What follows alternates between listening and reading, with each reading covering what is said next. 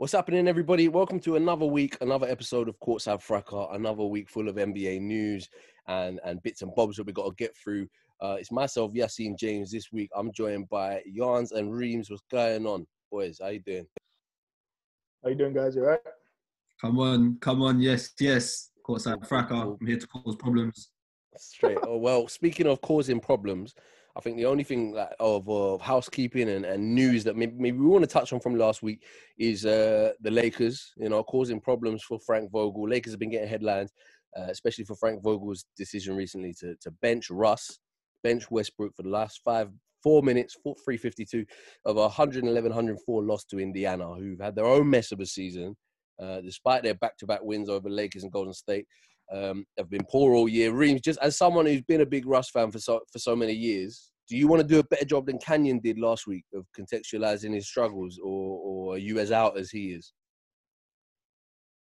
What I didn't catch last week. What was K's? Well, I was like, where does he contextualize his legacy? How's he doing this season? Is he being scapegoated? And then Canyon was just like, he's rubbish. He should go. So I don't know. Do you want to do better than it wasn't the Russ Venger backing that I thought it was going to be. What is actually your question? Do you think he's being unfairly scapegoated, or is he as big a problem as being benched for the crunch time of a game suggests? I think his play. I think the roster in general is poorly constructed. I think the fit with him and LeBron isn't great, but at the Lakers, you don't really have time to figure anything out. They have a fan base that doesn't really do growing pains very well. I think his actual play has deteriorated rapidly to where now he isn't.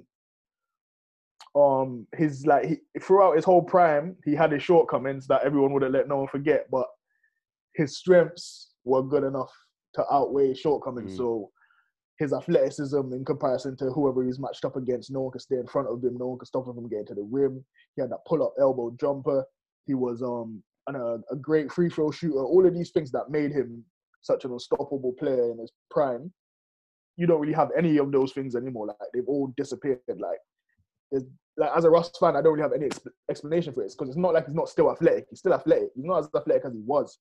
But you've seen it with the Rudy Gobert. He's still an athletic player, but he can't finish at the rim anymore. He can't shoot free throws anymore. His mid-range is gone. He was never a great three-point shooter in the first place. So, do you see them trade? We got trade deadline coming up. Do you see them getting off that contract? Or are they just gonna stay wrong and strong and make it work? No, I don't, because no one's gonna take it. Let's be realistic. Russ's best bet now going forward in his career. He's got a player option coming up, $44 million.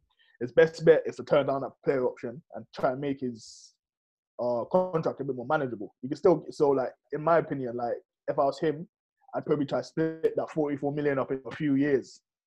So a 2-year, $50 million or something like that, because $25 million on the wage feels a lot easier to manage than $44 million.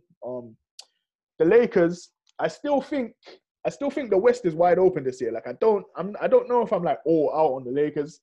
It kind of depends on how Anthony Davis looks when he comes back, because a team with a healthy LeBron and healthy Anthony Davis, beating that team over 7 games, irregardless of who else is on the roster, isn't going to be easy. I think if they could get a healthy, because another underrated aspect of the season that people are underlooking is when Anthony Davis was healthy, he wasn't playing good. Would you agree with that? Yeah, I mean, he was having a historically low shooting season for anyone taking as many shots as he was. So if that was to get back to normal. He was the worst jump shooter in the league. He lost all his shame on defense. This is a defensive player of the year candidate player. He wasn't playing any defense. He was basically a net negative. So if you could get Anthony Davis, bubble Anthony Davis back along with LeBron James, who's playing at MVP level now, that's still the 2 out of the 5 best players on the court in most series in the West. With Westbrook right now, he's not playing great, and it's not a great fit. So it's not gonna look good. But last year, anyone who watched him at the Wizards last year, he didn't really start playing great until maybe February. And then from March I to mean, April, and you same with Houston, So we touched on that was the yeah, one thing I think Canyon did do well to defend him. He said, a slow starter, etc., etc. But we'll yeah. see. So if you watch him last from March to April, I think the Wizards went on an 18-5-1 run where Westbrook was like playing like an MVP. He was averaging like 23, like 12 and 12 or something crazy. I don't think he's gonna do that this year because of LeBron James, but like there's history would dictate that his form could pick up in the back end of the season. So if they can make themselves a trade, get themselves a Gary Trent Jr. or maybe a Jeremy Grant or Justin Holiday, even if they get themselves a Justin Holiday and get AD back, still could do something in the West. But obviously right now it's not looking great. And I'm Westbrook's biggest. He's my favorite athlete of all time. But like I've watched basically his whole career, and like the player that I fell in love with, this isn't the player that we're watching now. And I think you bring a good point up about how open the West is as well. Like it is up for grabs, and I think just below, obviously the onslaught of the Suns and the Jazz, everyone's much of a muchness. So yeah. Speaking of Westbrook, although his stock is as low as it maybe has ever been, he is still there in the All-Star voting fan return. So we got the third fan return coming back. Westbrook is sixth out of the Western guards. So a quick little once over. LeBron made the headlines recently for getting the most votes in the league. Next up for most votes in the league straight after him was Steph, as is to be expected. Then KD, as is to be expected. DeMar DeRozan, most votes for guards, not named Steph Curry, even though he's not a guard. But hey, that shows you the impact of his season as Chicago. So, I mean, we've got this third fan return in, and I just kind of want to put it out there. Jans, what's the biggest piss take here for you? Is Wiggins being eighth in the entire NBA for fan voting for, doing his role, doing it well, but his role. Kyrie and Clay being there despite missing most of the season, or Derrick Rose, LaMarcus Aldridge, and Melo and people getting their, I don't know, legacy votes just despite Rosie's now been injured for a few weeks. LaMarcus Klay Thompson, yeah, I mean, him and Kyrie, which is the biggest piss take? Not that we put too much stock in these things. Oh my God, bro. Like, Rudy Gobert on 583,976 votes, considering Melo has 1.5 mil. Injustice to everything I love about the beautiful game. Yeah, and also it's like, I mean, now a lot of these votes are retweets. Like, they literally are retweets. You can do double retweets per day and everything like that. They made it even easier. So it's even worse. So you got people like, so Clay is fourth in Western guards and Wiggins is third in Western front court. That's a shambles. So the Dub Nation is on a madness right now in terms of they're on a madness, skewing everything. And you know what? Like, I think the All-Star game kind of takes us nicely into Wiggins, AD, Draymond, Carmelo got votes than Cat. Do you know what? And then there's another little link into what we're going to talk about. So I think this pod, I wanted to speak to you two in particular because I think, there's a lot of things going on this season, but there's been some real good news stories. In some cases, it's been prior to this season where the thing has started being built. So we got teams that are fun. People call them fun. What that kind of translates to is they're young and they're not finished growing and they're exciting to watch, but they're good, but not quite good enough yet. Last year, the Timberwolves sort of started their rebuild in process, and they're getting back to where they want to be with Chris Finch taking over as coach. There was a real upturn from there. Garland and Sexton starting the Sexland boom. Like, this is the thing about Cleveland now. People forget last season, at the start of the season, Cleveland had a little spurt like they have this year. The only difference is this year it's carried on. And then Jans, your Charlotte Hornets, I think, have been the best team to watch for the last 2 years of the NBA. So we're going to talk about those three a lot, and I just want to talk about those teams in particular. People talk about a big three, having their big three stars. I think these teams all kind of have their medium three in place, where they're not there yet superstardom. We've got the medium threes where they could make that leap. So I think let's start with Cleveland, because they are linked to the All-Star game. The All-Star game is in Cleveland this year. All-Star voting stops January 22nd. And in particular, I want to talk about just what you guys think of Cleveland so far. Like, obviously, they've kept consistency where they couldn't last year. Ricky Rubio's come in before the ACL tear, was an amazingly veteran presence. He was facilitating for everyone else. He would change their play when he was on the court, off the court. Garland would change things up. Obviously, he had two bigs to work with.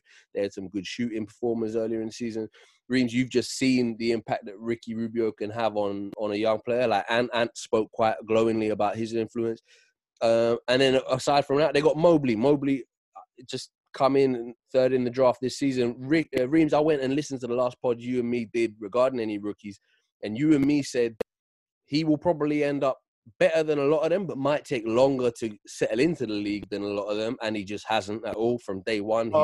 So I thought defensively he's going to be elite straight away. Defensively we knew it, but we didn't know he'd be this polished, this quick. Like I was watching the Chicago and the Brooklyn games that they've come off, and it's just a joke. Like low post, turnaround, jumpers, whatever, playmaking out of post. So I mean, Reams, you said it as someone who loved Mobley coming in like me. What have you taken from him? Let's start it with him.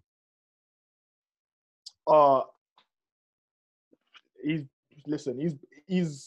loved him, as you said in that pod. Like we both was like waxing lyrical about him, but like, you know, when you have like an expectation for a player coming into the league, like how Mobley's playing now is maybe how I expected him to play in maybe in like year 2, maybe coming towards year 3. Like offensively, anyway, like he still doesn't have like the biggest role. So even as his role grows, we're gonna see more about him. But like defensively, special. Like he's one of the most. He could be like all defense this year as a rookie, I think. Anyway. Yeah. Well, I mean, they're the third best defensive team in the league, and he's a massive part of it. So him, Jarrett Allen, both of those guys can make it, to be honest.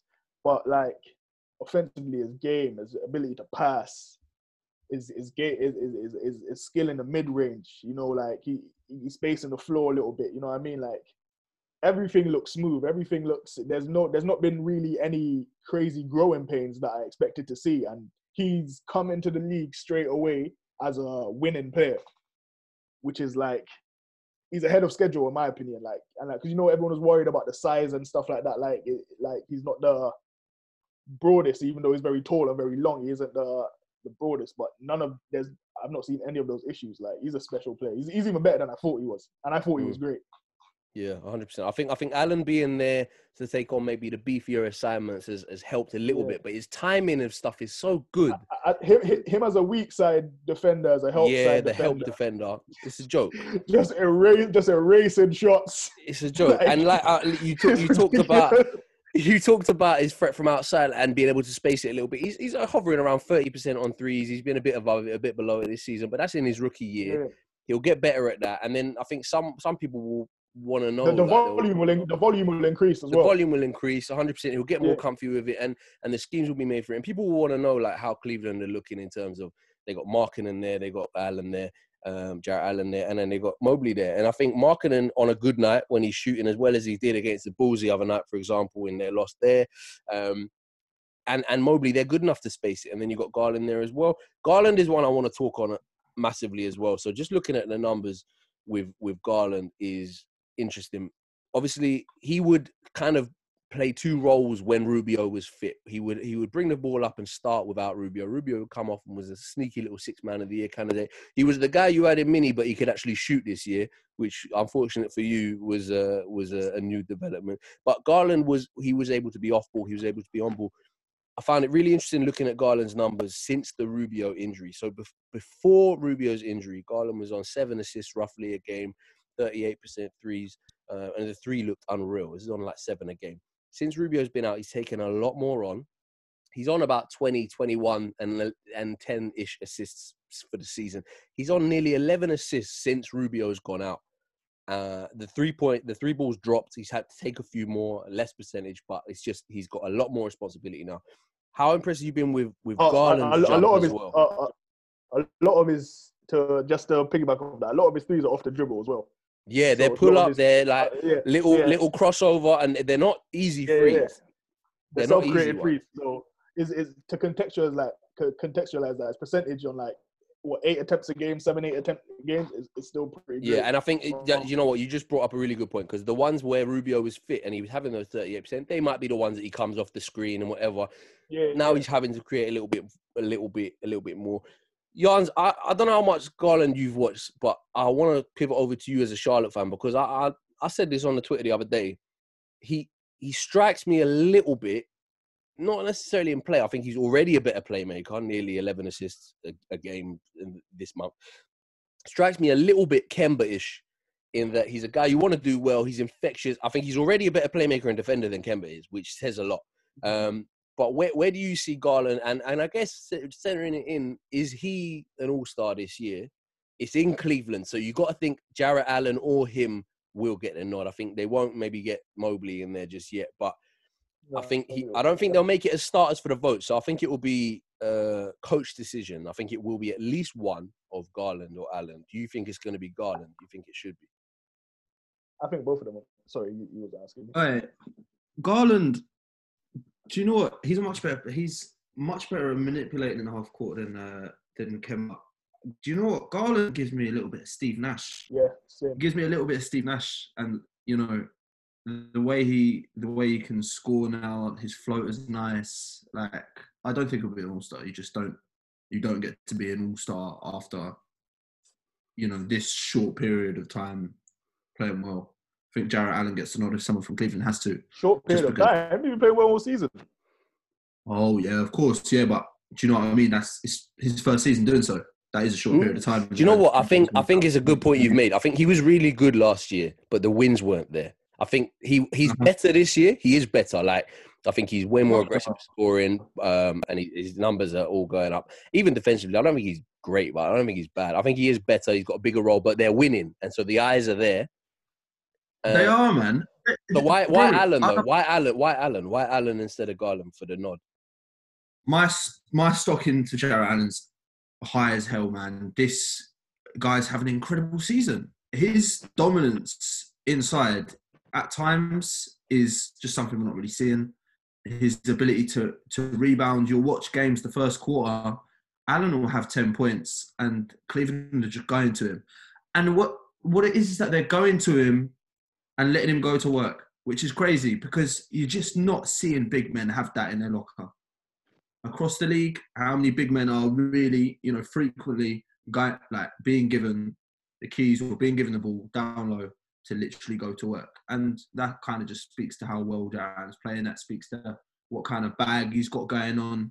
You saw little glimpses of it in Brooklyn. Brooklyn fans were obviously gutted to see Jarrett Allen go because they knew that he had a little bit in his locker. Hey man, if Brooklyn had Jarrett Allen right now, it would be a different story. It would be a different story. Although yeah, and even that trade again, like I don't know how Cleveland had to get in. I guess with the pick remuneration or whatever. I don't know how Houston came out with nothing, and I don't know how Cleveland managed to come into that deal out of nowhere, facilitate a little pick move, and then somehow get Allen. And they've done very, very well out of that. Allen, for what it's worth, 500,000-ish, sixth in the front court voting of fan returns for the All-Star game so far.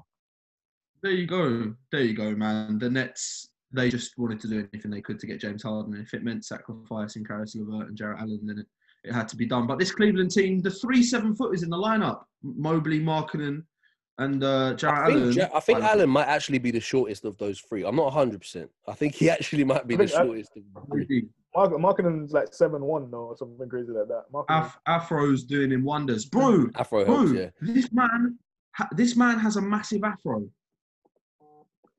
Good analysis, Jans. Good analysis. You know what I mean? Like, how can this guy not be an all-star? Bushido Brown in for sure. I mean, right. So I mean, this kind of centers around to it. We've got Garland and Allen, cusp of all-stardom. You've got Markkanen in there, who was a little bit of a distressed asset. Looks like it could be a decent, savvy little signing. Isaac Okoro, another top 5 draft pick who has looked good. The offense is raw. They need to hope that he can just become a really good corner 3 guy. But then this is where we come to now with this whole thing of the pod. Everyone loves Cleveland. Everyone's like, oh my God, they're great. 3rd best defense in the league. La, la, la. 4th best record, I think, in the East right now. And then in Allen and Mobley and those 2 guys and Garland, they've got pick and roll just for days. I think Garland is right in there as a pick and roll ball handler. There's 14, 15 guys who have 8 or more a game. And Garland is slap bang in the middle of people. He's only behind like the Trays, Jars, Chris Paul, DeMar, Lillard, and Mitchell. But he's ahead of people like Doncic, Fox, Shea, DeJounte on points per game pick and roll, which shows you the eliteness he's running with. And it helps when you've got the bigs of the quality of those 2 But what next? I guess this is the thing. When does fun become for real? Because I find Atlanta a really interesting case study for this. Okay, everyone's been missing guys this year. Atlanta have missed some guys. DeAndre Hunter coming back has been big for them lately. But Atlanta were that fun team last year. Got to a conference finals. Arguably had the easier side of the playoff bracket. They didn't have to go through a Milwaukee or a Brooklyn. And now look, like, do you know what I mean? They've hit that Eastern Conference final and they're not going to get there again. It looks likely. When does fun become for real? What do these teams need? So in Cleveland's instance, we don't know what's going to happen with Colin Sexton. They might extend him. They might sign and trade him. They might just let another team overpay. What do this team kind of need next? And what bridge do they need to cross from just being a fun, exciting, watching Garland, the fastest kid alive, and Mobley, do what he's doing? Okay, they just need to go on, Reed. So, like, for fun teams to become contenders, all your best players need to make that jump from fringe all-star star player to superstar level player, or you need to bring in a superstar level player, which I doubt they'll do. Like, this Cleveland rebuild has been pretty organic through the draft and trades and whatnot. So for them to become, Darius Garland's been very good this season. For them to become a contender, he needs to become great. Like, Trae Young went from right now, I'd say is great. Like, Luka Doncic, I'd say is great. Like, Darius Garland right now is good. Like, you know what I mean? Evan Mobley needs to make that next leap. He's already an elite defender. He needs to become an elite offensive player as well. Right now, he's ahead of schedule as an offensive player. He needs to become a great offensive player. Jarrett Allen, where he is right now, is fine. I think they need another wing. Yeah, Lauri Markkanen is fine, but having like a 7'2" guy chase around wings in the playoffs is not ideal. That's why people mention Sexton. Oh, Sexton's out, and I'm thinking Sexton's going to stay. I think sign and trade for him. If you can get someone high on him to get in, they won't lose Sexton for free. They've invested in his development. They won't lose Sexton. I think sign and trade with a wing there is their way, because as much as this triple tower 7-footer thing is great in a regular season, I'm interested in a playoff setting, whether they just tempt them out and get in. I don't know. I think this probably the most interested I am in seeing how these teams stack up in a playoff setting. Garland is amazing in terms of just coming off screens and some off the dribble threes and pick and roll. I'm interested to see what he does now when a really good defensive team decides, okay, we're not going to let you have the pick and roll. We're going to have Joel Embiid standing right in it. And Garland's shortcomings right now is the fact that he's quite small. He's a small guard, so that makes it a little bit difficult with him in terms of getting to the rim. Obviously, when he gets into the paint, he has loads of counters. He has his little float game. He has little runners in the lane. He has loads of different little savvy counters, but those are difficult shots, and they're going to get harder in the playoffs, you know what I mean? So they need probably a guy that puts a bit more pressure on the rim, maybe. Obviously, they got Jarrett Allen and Evan Mobley, who are elite role men, but in terms of in terms of creation, they might need a wing that could maybe put a bit more pressure on the rim. Garland might get even better. Like, if you look at someone like Trae Young, Ja Morant, those guys are like Ja Morant. He's more athletic. He's a bit bigger, but he's an elite scorer in the paint. Just because he has so many different counters, he has so many different savvy moves. Up and unders, pump fakes, floaters, everything like that. So if Garland can make a development like that, I think they should be looking at a guy like, I don't know, maybe like a Harrison Barnes, like that. Maybe might help out. Jeremy Grant, I don't really know how much is out there, but Cam Reddish would have been nice.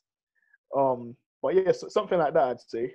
And again, you said Reddish is a shout. Reddish is a shout. I'm surprised that I know obviously he forced the move a little bit, but the price was pretty low for Reddish.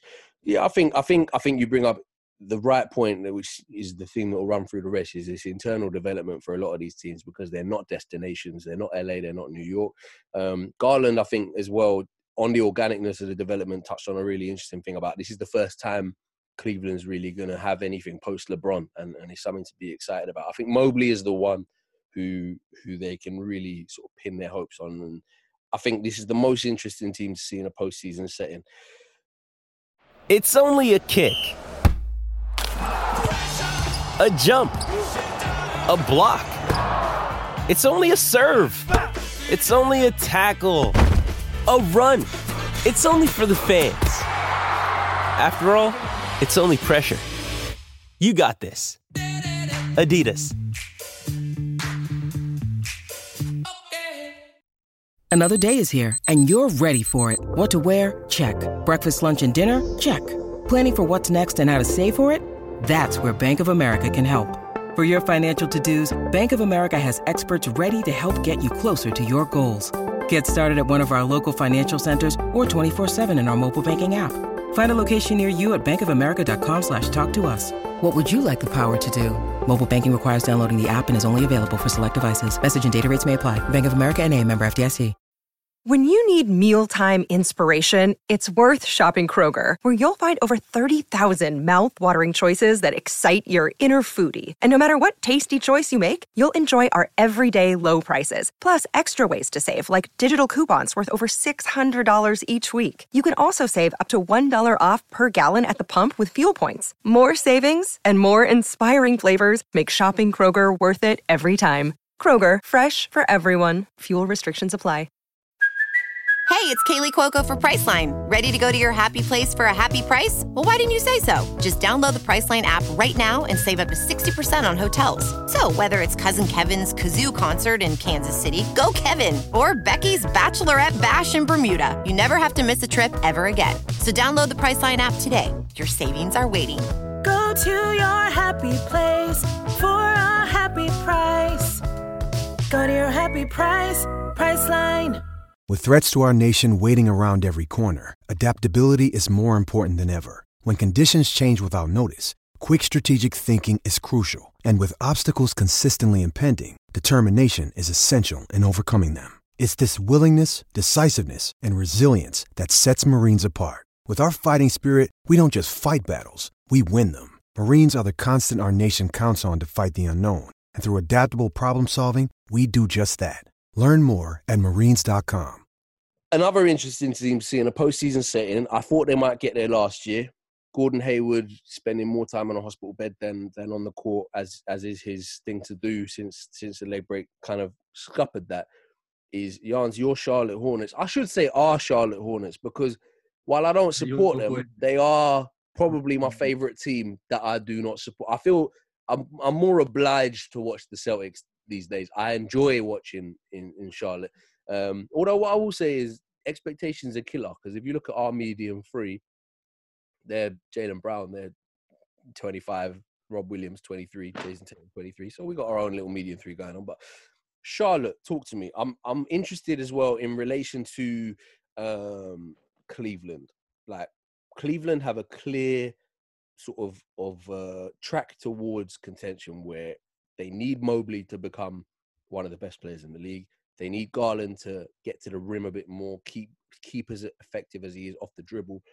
What is Charlotte's road to real contention? And who is the medium three for Charlotte? Because obviously it's LaMelo, but then you kind of got Hayward on the big money, but Rozier is the big shot maker, but then Oubre is a really good two-way guy this season, and then Miles Bridges is looking like the MIP.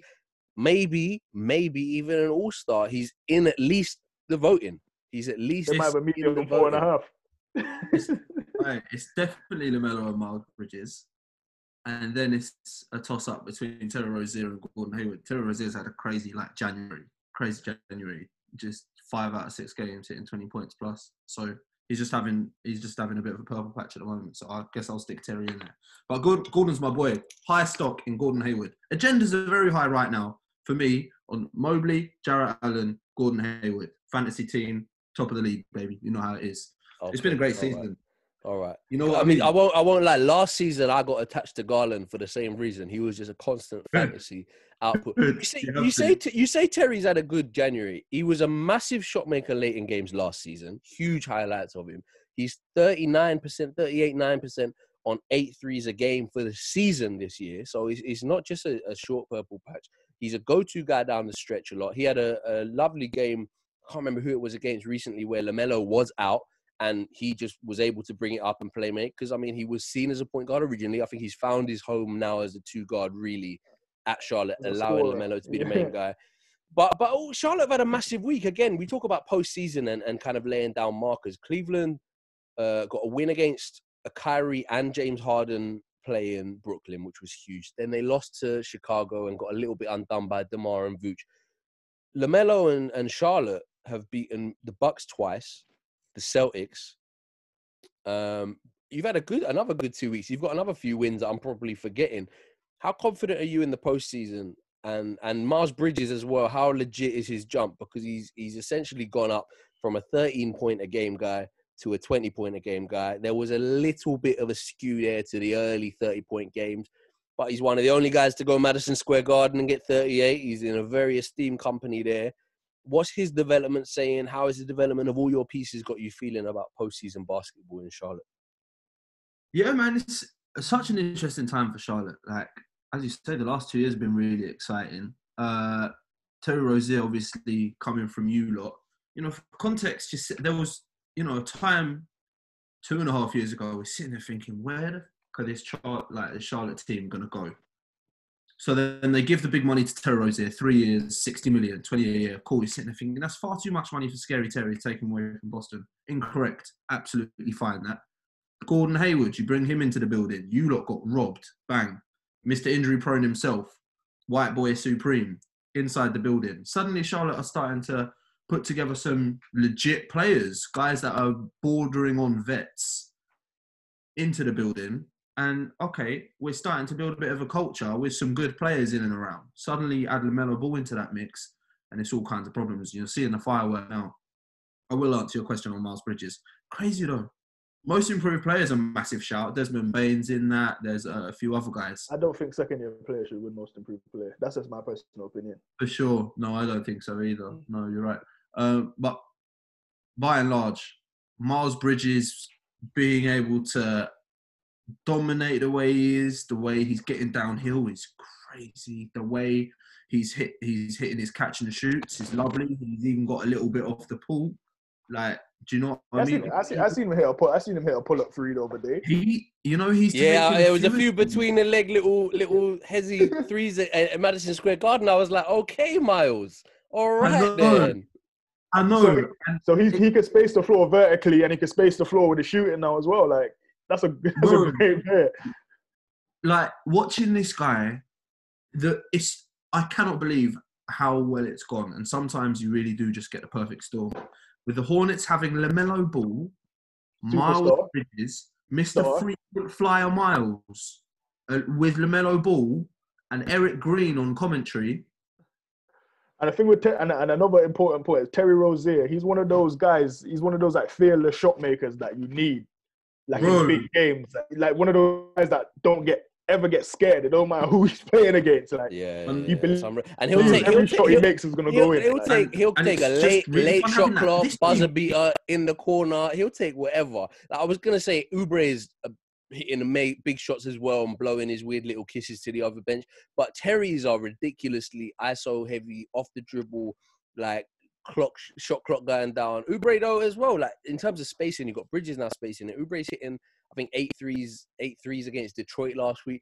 Like, it's a very, very nicely balanced roster. The only thing I will say is I'm not sure paying everyone will be interesting. You got Cody Martin's playing well. PJ Washington's his shots deserting him a little bit lately, but he's doing well. And you got we talked a little bit before we came on. You got JT Thor, you got Book Knight, you got Kai Jones. You got rookies who aren't really able to develop because your rotation is so solid.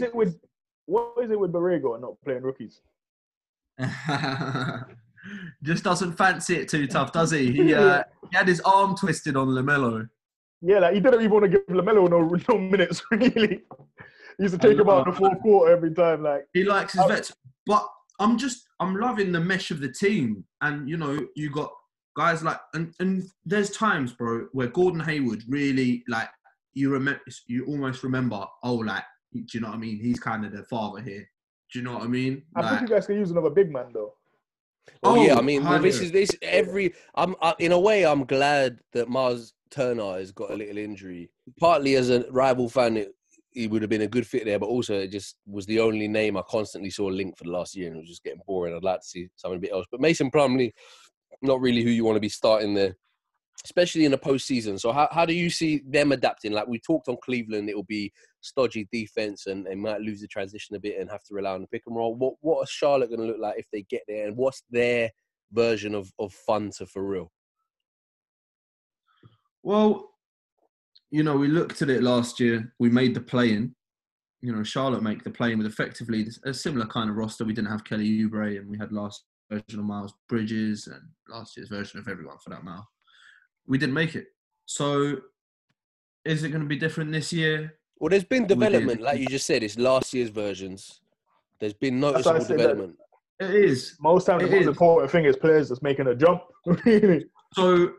So now we've gone from Charlotte ain't really going to be a problem if they get past the play-in and make the 8th seed, to now I don't really think you want that much of a problem with Charlotte. I don't really think you want to touch them too tough because they'll sting you. The only problem is, are you going to be able to... I just don't really see a way of coaching yourself out of having Mason Plumlee starting at centre. It's not really on. Do you know what I mean? Like, as much as we love Mason Plumlee and how sneaky athletic he is and how great it is to have do you know what I mean? Just some big white dude in at centre. Great stuff, big man. He could pass as well. And this motherfucker in Denver's offense was diming. I'm telling you, this boy can pass. He really can. He really can pass. Yeah.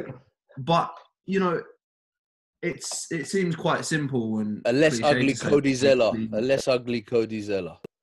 A less ugly Cody Zeller, very much so. And I've been through the Cody Zeller experience. But do you think they're gonna make a move? Like you will be more in tune in terms of like trade links and this that, and the other. Are Charlotte just relying on because PJ Washington, I quite like when they try to go small with Jaden McDaniels, Jalen's older brother, and PJ Washington. I quite like that when they go small. I think it fits them. Or do you think they need to, or are likely going to move something in? I don't really know where you go with the moves. Well, you've got plenty of rookies that you don't seem to play that would be snapped up by a lot of other teams. Yeah, someone will take Kai Jones. Someone will take Boot Knight. I don't know if you want to give up Boot Knight though. That will look bad in a few years. I do think a Miles Turner would come in and immediately make us really quite problematic. I must say. Jakob Poeltl. Poeltl is a great shout. And now, Spurs don't generally do. I heard recently, like, because we were involved in we got Bobo and PJ Dozier, who were both injured. It was salary dump. But I heard recently that how rare it is for the Spurs to do a mid-season trade. So Jakob Poeltl will be a really interesting one.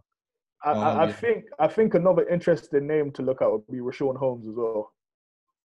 Well, Sacramento seem like they're sellers as well. I mean, they're not. Yeah, it's really. You could make a package for Richaun Holmes. I think Sacramento would look at it, especially if they're looking to trade De'Aaron Fox. Like if you put Boot Knight in that trade, and they might look at building on like a Halliburton Boot Knight backcourt for the future. Yeah, I mean, if they're looking to... I don't know how high the stock is Boot Knight right now, dog. Like, real talk is it's not going to be that high right now with limited playing time. Well, yeah, I get that, but Richaun Holmes is like, I guess if I'm a salesman and I'm ringing Sacramento up, Boot Knight is not going to have huge stock, but you don't know where the ceiling is. With Richaun Holmes, you know exactly what you're getting, and Sacramento, if they're really pivoting to this Tyrese Halliburton sort of timeline and a shopping Fox for Simmons and stuff like that, which is what all the rumors seem to think. I think that's a great shout, Rings, in terms of a really serviceable, tough big man who could do a real job. I love that guy. I can't lie. Richaun Holmes, what a player! The man who never misses floaters. Since I saw him in Philly, he's like one of the best players you've never watched. Trust me, bro. When I see him in Philly, I'm just sitting there thinking, there's something about this guy, bruv. And then he just kept on making plays and plays and plays. Now he's doing the same thing in Sacramento. And he got slapped with a 10-day cheese in the bubble for going to pick up his Deliveroo and crossing the line. Remember that? And then man had to isolate because he broke the rules. Just trying to get a Chick-fil-A. Richaun Holmes is one of those guys that, like, he's gonna. You give him the ball in the paint, he's gonna finish everything. He's like one of those, like, Valanciunas, Brandon Clark, like, those guys in the paint, like, they're gonna finish everything, like, and that's just. He's one of those guys that you could, like, make 3 reliable plays in a row. 3 reliable plays in a row. Yeah, he can. I think as well. I have this kind of thing, where like when I watch Zion Williamson, right? Like, there's this thing that Zion does where, like, he does this, like, inside out dribble off of screen. Yeah. Gets to the rim, and I'm like, when I'm watching it, I'm like, run that play every time until it doesn't work. Like, and then do something else. Yeah, run it 4 times in a row if you have to, until it doesn't work. Run that play, because that's an unstoppable play. Like, you know what I mean? And Richaun Holmes just, like, short roll, into the paint, floater, short roll, layup. Like, he's finishing it every time. So I think the big problem as well is if you're looking to, we just talked on Cleveland, and Cleveland won't have this issue so much. If you're in the East and you want to do anything, you have to defend against the big in most good matchups. You're going to have to face Embiid. You're going to have to face Giannis. You're going to have a body in there who can take a bit of punishment and be some sort of resistance at the rim. And that's where I'd worry for Plumlee. Plumlee can get into foul trouble very, very easily. He's okay. But I think with Zeller, with Plumlee, like Bismack, Biyombo, like you can't be starting these second-rate centers, I think, in the East. I don't think in the West you have that much of that problem. Ayton is great, cool, but I think you can go small in the West and get away with it. I don't think that's the same in the East. We were giving Biyombo very, very decent minutes. And yeah, it was shocking. It was shocking. Like, I loved him though, and now he's the third string center in Phoenix, right? So that's exactly what we just haven't had a good invested a lot of years for a long in time. as well. A real cult hero. When did you have Dwight Howard? What year was that? What? That was I want to say 2018. Was it 2018? Maybe 2017. I remember you guys had Dwight for a little bit. That was a good era. That was a dope man era. No, let me hark you back to the Charlotte Bobcats. Al Jefferson. What a player. That's all I've got. What a player. What a boy. Al Jefferson. Sure. So, no good big men for a while for Charlotte. Perhaps time to slap a little deal in, get someone in. You know what I mean? Wheeler dealer, not fucking wheeler dealer. I got high stocks in Kai Jones though. Yeah, I really liked Kai Jones in college. I guess Reams, he was one that I was more sure was going to take time. Like, he even wasn't starting in college. Like, he was very, very raw, but he would flash these things that you're just like, wow. Explosive athleticism. Wow. Yeah. And then explosive.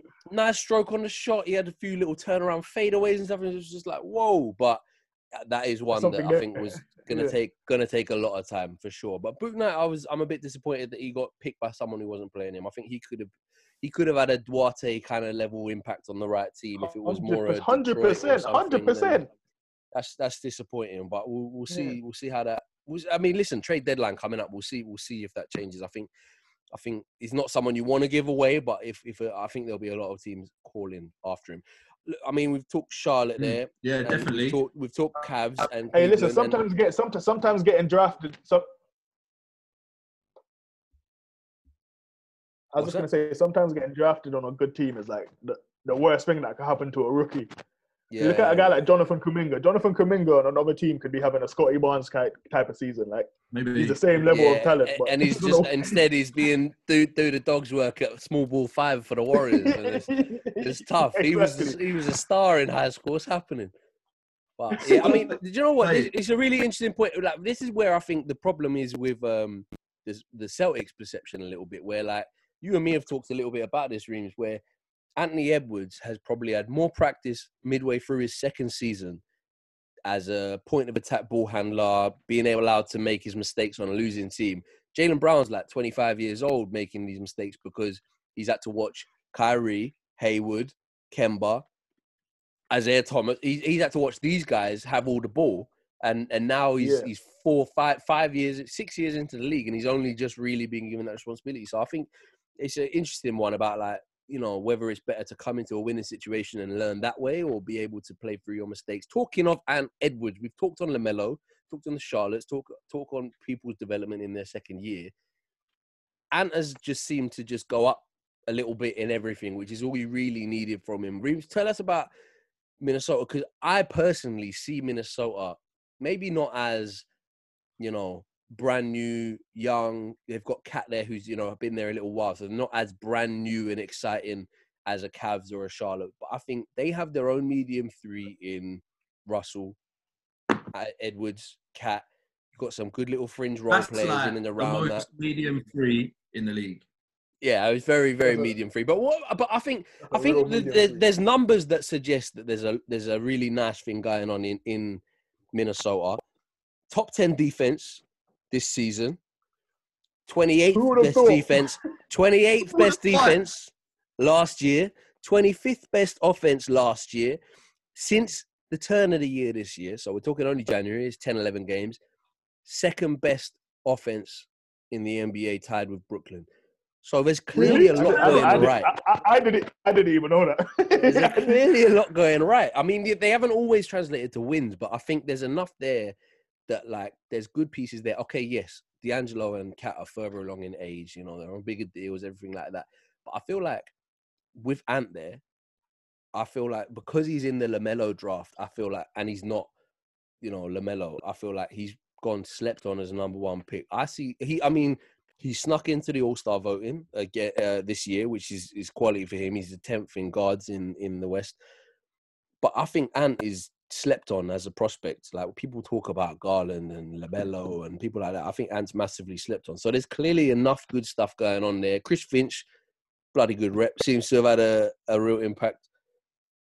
What's happening in Minnesota? And okay, look, not saying title contention, but how far off and what needs to happen to become a solid perennial playoff contender in the West, who can at least be like the Portland of the last few years, where you're always good for a second round? Few things. I think, as I said, I always say, Ant is made a nice step up from his rookie year. Next year, he needs to make another step. Again, naturally, he's 20 years old. That'll happen. I don't know how high our ceiling is with D'Lo as a part of the medium three.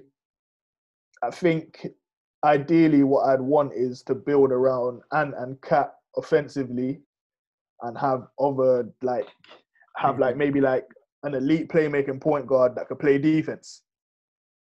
Yeah. So are you in the Simmons? Are you in the Simmons mix or not? Are you out on Ben? We I think we've been the main team since the postseason. We've been the main team in the Simmons trade, but I think nothing we've had to offer has interested Daryl Morey. I don't think he's interested in D'Angelo Russell. I don't think he's interested in D'Angelo Russell as the main part. We've thrown in. Bro, I think we've offered Bradley Beal in there, man. We've offered everyone on our roster except for Ant and Cat. I'm talking Jaden McDaniels, Malik Beasley, D'Angelo Russell. All these guys that will be a good players on contending teams. You're telling me he's not having Jordan McLaughlin? He's not having Jordan. He's not having Jalen Noel. I wouldn't give up Jalen Noel right now. That's our best player off the bench. But the Minnesota have a lot. Our team is young. Even though Cat and D'Lo's been in the league for a while, look at the rest of the team. You got Jordan Vanderbilt, who's the second coming of Dennis Rodman. He's 22 years old. Jalen Noel, 21 years old. Naz Reid, 21 years old. Jaden McDaniels, 20, 21. You know what I mean? Young. We've never had any vets. One thing we never had is vets, and we got our first vet in Pat Beverly this season, and the whole culture of the team has changed. We're hustling, we're playing defense. What's the crack with Noel? With Noel, so he started the season out of the rotation. What type of player is he? He is he's a shot maker, man. He's a shot. Really? Think Terry Rozier, Terrence Ross. Get to the rim, dunk it, floaters. Stature. He's about 6'4". He's not that. He's about 6'4". He's quite a big guard, probably around the same size as a Bradley Beal. Nice. You know what I mean? he could just really score it, man. And like he's not just like shooting threes off the dribble. Like what we've done in recent months is like we've kind of empowered him to put the ball in his hand. And he's like, did you watch the game against Boston when all our guys was out with COVID? Yes. I'm gonna be totally honest with you. I woke up that morning, saw that we lost to a Greg Monroe masterclass, and I refused to watch. I just refused to watch it. But then I saw that Noel had a quality game, and it was the classic Monroe saying, "Yeah, he played amazing." I don't know who he is. No idea that who quote he is. afterwards. He was third-year guy, right? And he's never really got above 15, 16 minutes a game. No. So last year he played quite a lot. He played about around 19 minutes because obviously we had D'Lo was out for a while, Cat was out for a while. Okay. But this season, like as I said, he started the season out of the rotation, and like with the whole COVID thing, like when he came in, like we just realized that this is a guy like in big moments. He's kind of like Terry Rozier. He could just put the ball in his hands and he'll make a play. He'll get to the rim, hit a floater, turn around jumper. You know what I mean? He'll hit a big three when you need it. So he's just one of those guys that every playoff team needs, just a spark plug, like a off the bench that's going to give you some instant offense. And like, he's just really confident. He's just a really confident guy, you know what I mean? And like, I love your roster, man. I love that Timberwolves roster. Like, you guys just got Malik Beasley casually. Yeah. But do you know, and Malik Beasley, he's actually been like one of the biggest disappointments this season. He has. In terms of like his one job is to shoot high volume of threes at a good clip. Like he shot the most threes in the league outside of Steph Curry and Buddy Hield, and he's shooting like 32%. So he's taking a lot of threes and not making very many of them. It's not dropping. Yeah, so like that's less than ideal because he's not going to play elite defense. He's not going to play make. You know what I mean? So all we need him to do is hit his threes. Last year he shot about 40%. He's one of the best shooters in the league. Reams, you kind of touched on it there, which is why I think the Timberwolves situation has a bit of potential, right? And it kind of leads me into the next question. But you've got Beasley, if the shot starts falling, will be appealing to someone. You've got a lot of young pieces. It'll be appealing to rebuilding teams. D'Angelo looks like he's had a decent year. Like he's been really since he's come back from COVID. He's been really good. Yeah, and he's playmaking a lot, and he's facilitating more than he ever has. And he's trying on defense this year, which is like more than like he's ever done. Like, that's all I can ask for. More than he's ever done. But I guess my question is, Reams, is obviously there's been a big ownership change. So you have pieces there to kind of, be active in the market and move things around. Do you see the ownership or the front office? The next level do you think there's a desire to do it? Because, like, if we're being real, there's a lot of teams in the NBA are just their ownership are just content with them just being in the NBA. They don't really want to compete. Is there a culture change from the top down? Yeah, 100%, man. I think like guys like Cat and Ant, like they feel like Anthony Edwards probably thinks he's the best player in the world. He always does. Like he thinks like when I hit my stride, I'm gonna be the best player in the NBA and I'm gonna win championships. And Cat has always kind of been, you know what I mean? Even if his play hasn't reflected that, these are guys that think very highly of themselves. So they feel like Cat feels like he should be up there with the Embiids and the Jokic's of the world in terms of like reputation. But like the winning has never really reflected that. So I think at present, I feel like the front office feel like they have a core of star players, the medium three, that eventually is going to develop into a championship core. And they're trying to put all the pieces around that. So you got a Jarrett Vanderbilt, who's an elite defender, elite rebounder. You got Jaden McDaniels, elite defender. We're waiting for the offensive game to catch up, like what he showed when he was in high school. McDonald's All-American, 5-star recruit. But the defense straight away has been elite. You got Pat Beverly, that's that vet, that hustle guy, that spark plug, you know what I mean? That emotional leader that you need. But my only concern is D'Lo. I don't think there's any more. Like D'Lo as a player, I don't see where any new development is going to come from D'Lo. Yeah, I think like for the rest of his career, it's going to be more that. You know what? I'd love to talk about D'Lo because is there another team in the NBA where effectively what is the third best player on a team has such a hero ball green light? Charlotte. Maybe. But the way D'Lo will just... He's the guy that wants to take all the shots down the stretch. Down the stretch, this motherfucker. And do you know what? He be making them, you know. The problem with D'Lo, I think, he's always been a good, even in Brooklyn, good tough shot maker. Like, but I get you in that. Unless you're an elite offensive player, I don't know if which he is guy. Yeah, which he's good and he's a tough shot maker and he's looked better as a playmaker. But like looking at the winning teams, that can't be your top guy unless you're a part of a real system. So that's where I think Ant is the real beacon of where he goes. He's the difference between a good player and a star is consistency. Like, D'Lo one night will look like an all-star, then the next night he'll go 4 of like 19. Like, it's just those nights. Nights we're losing those nights. Like, bro, they stink. I think there's a stat like every time D'Lo like shoots like 50% and scores 20, like we're like 19-3 or something crazy like that. Like essentially every night he has a good night, we win, and every night he doesn't, we lose. So like, if we could have some consistency from him, then maybe we'd have something cooking. But is there evidence of him like having bad shooting nights but being able to kind of double back and right, I'm gonna just play this game a different way, or is he just pure green light? I've got to score my way out of this. There's some nights he'll have a bad shooting night, but he'll have like 14 assists on like 3 turnovers, which is pretty great. But just like he shoots so much, and the times when he shoots, like he always shoots like when we need like a momentum 3 or something like that, he won't make it. You know what I mean? So he can be frustrating on his bad nights, terrible. Yeah. Sometimes, and on his good nights, like they're saying that he's like the communicator quarterback or like the middle linebacker for this team. Like he's the one that's supposedly this year stepped up, D'Angelo Russell, communicator, telling everyone what positions to get in, rotations, etc., etc. Yeah. And so, you know, I'm all right with that, I guess. And you said if he's getting 14 assists and 3 turnovers, the ratio is nice. We knew he was a good passer coming out of Ohio State. It looked pretty, but the scoring and the passing, it's still not enough. All right, to wrap, Reams, I'm going to ask you just quickly, and then I'm going to come to you, Jans, to wrap. We've talked on 3 medium threes, 3 fun, yet to be for real situations. Cleveland, Charlotte, Minnesota. Ranking top to bottom, if you could choose any of those situations, who's in the best one, who's in the worst one, who's in between? And then Jans, you go after.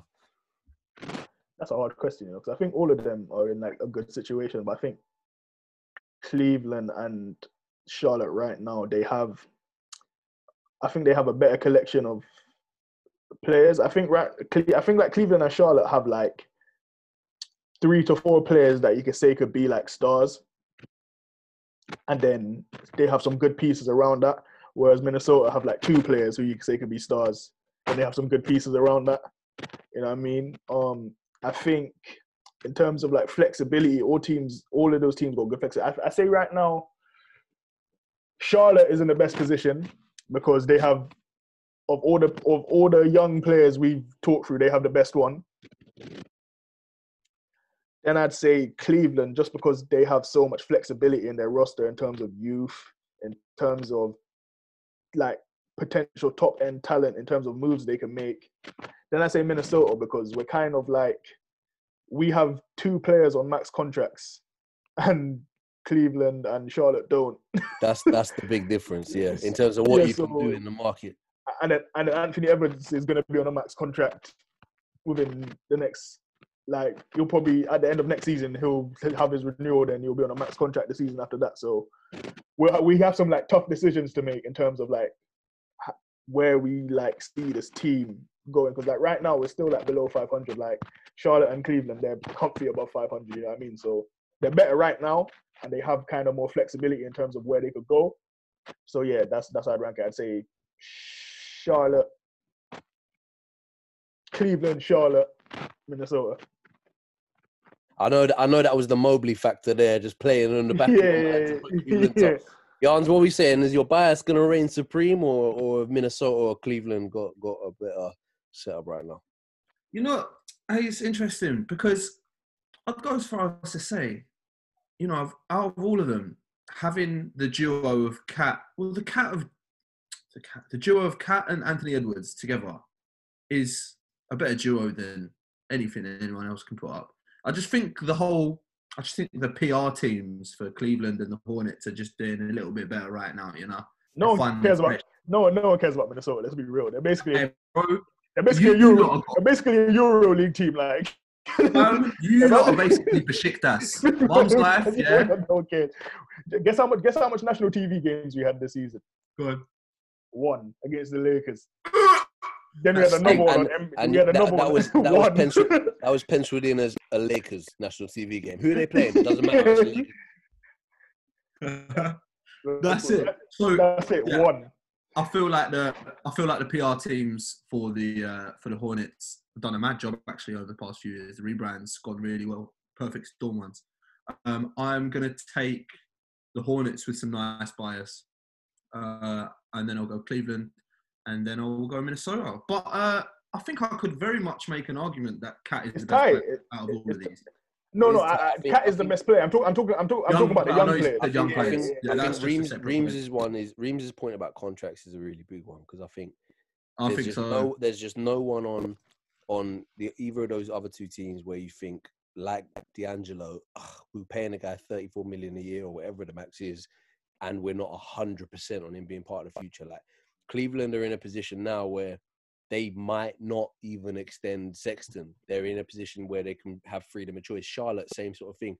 Like they've got Rozier signed up for a little bit, but he's proven worth that money. And then I guess you could argue Charlotte Hayward money is a bit of a sticky one, but it depends. I don't know what Michael Jordan's attitude is to the tax, but I do think Cleveland have that flexibility where they're not bound by any sort of contract thing. But yeah, I think Cat is the best. Cat is not only the best player right now out of everyone there, but I think Ant is the most slept on of all of the. If you look at Mobley, Garland, LaMelo, and Ant and Bridges, I think Ant is the most slept on out of all of those. So it's an interesting one, but yeah, I'm gonna be keeping a little lie. Terry Rozier is free agent in 2022. Oh dear. No, I think he's agreed an extension. I think he's agreed, which kicks in then. But I think he agreed more money recently. Yeah. What kind of money?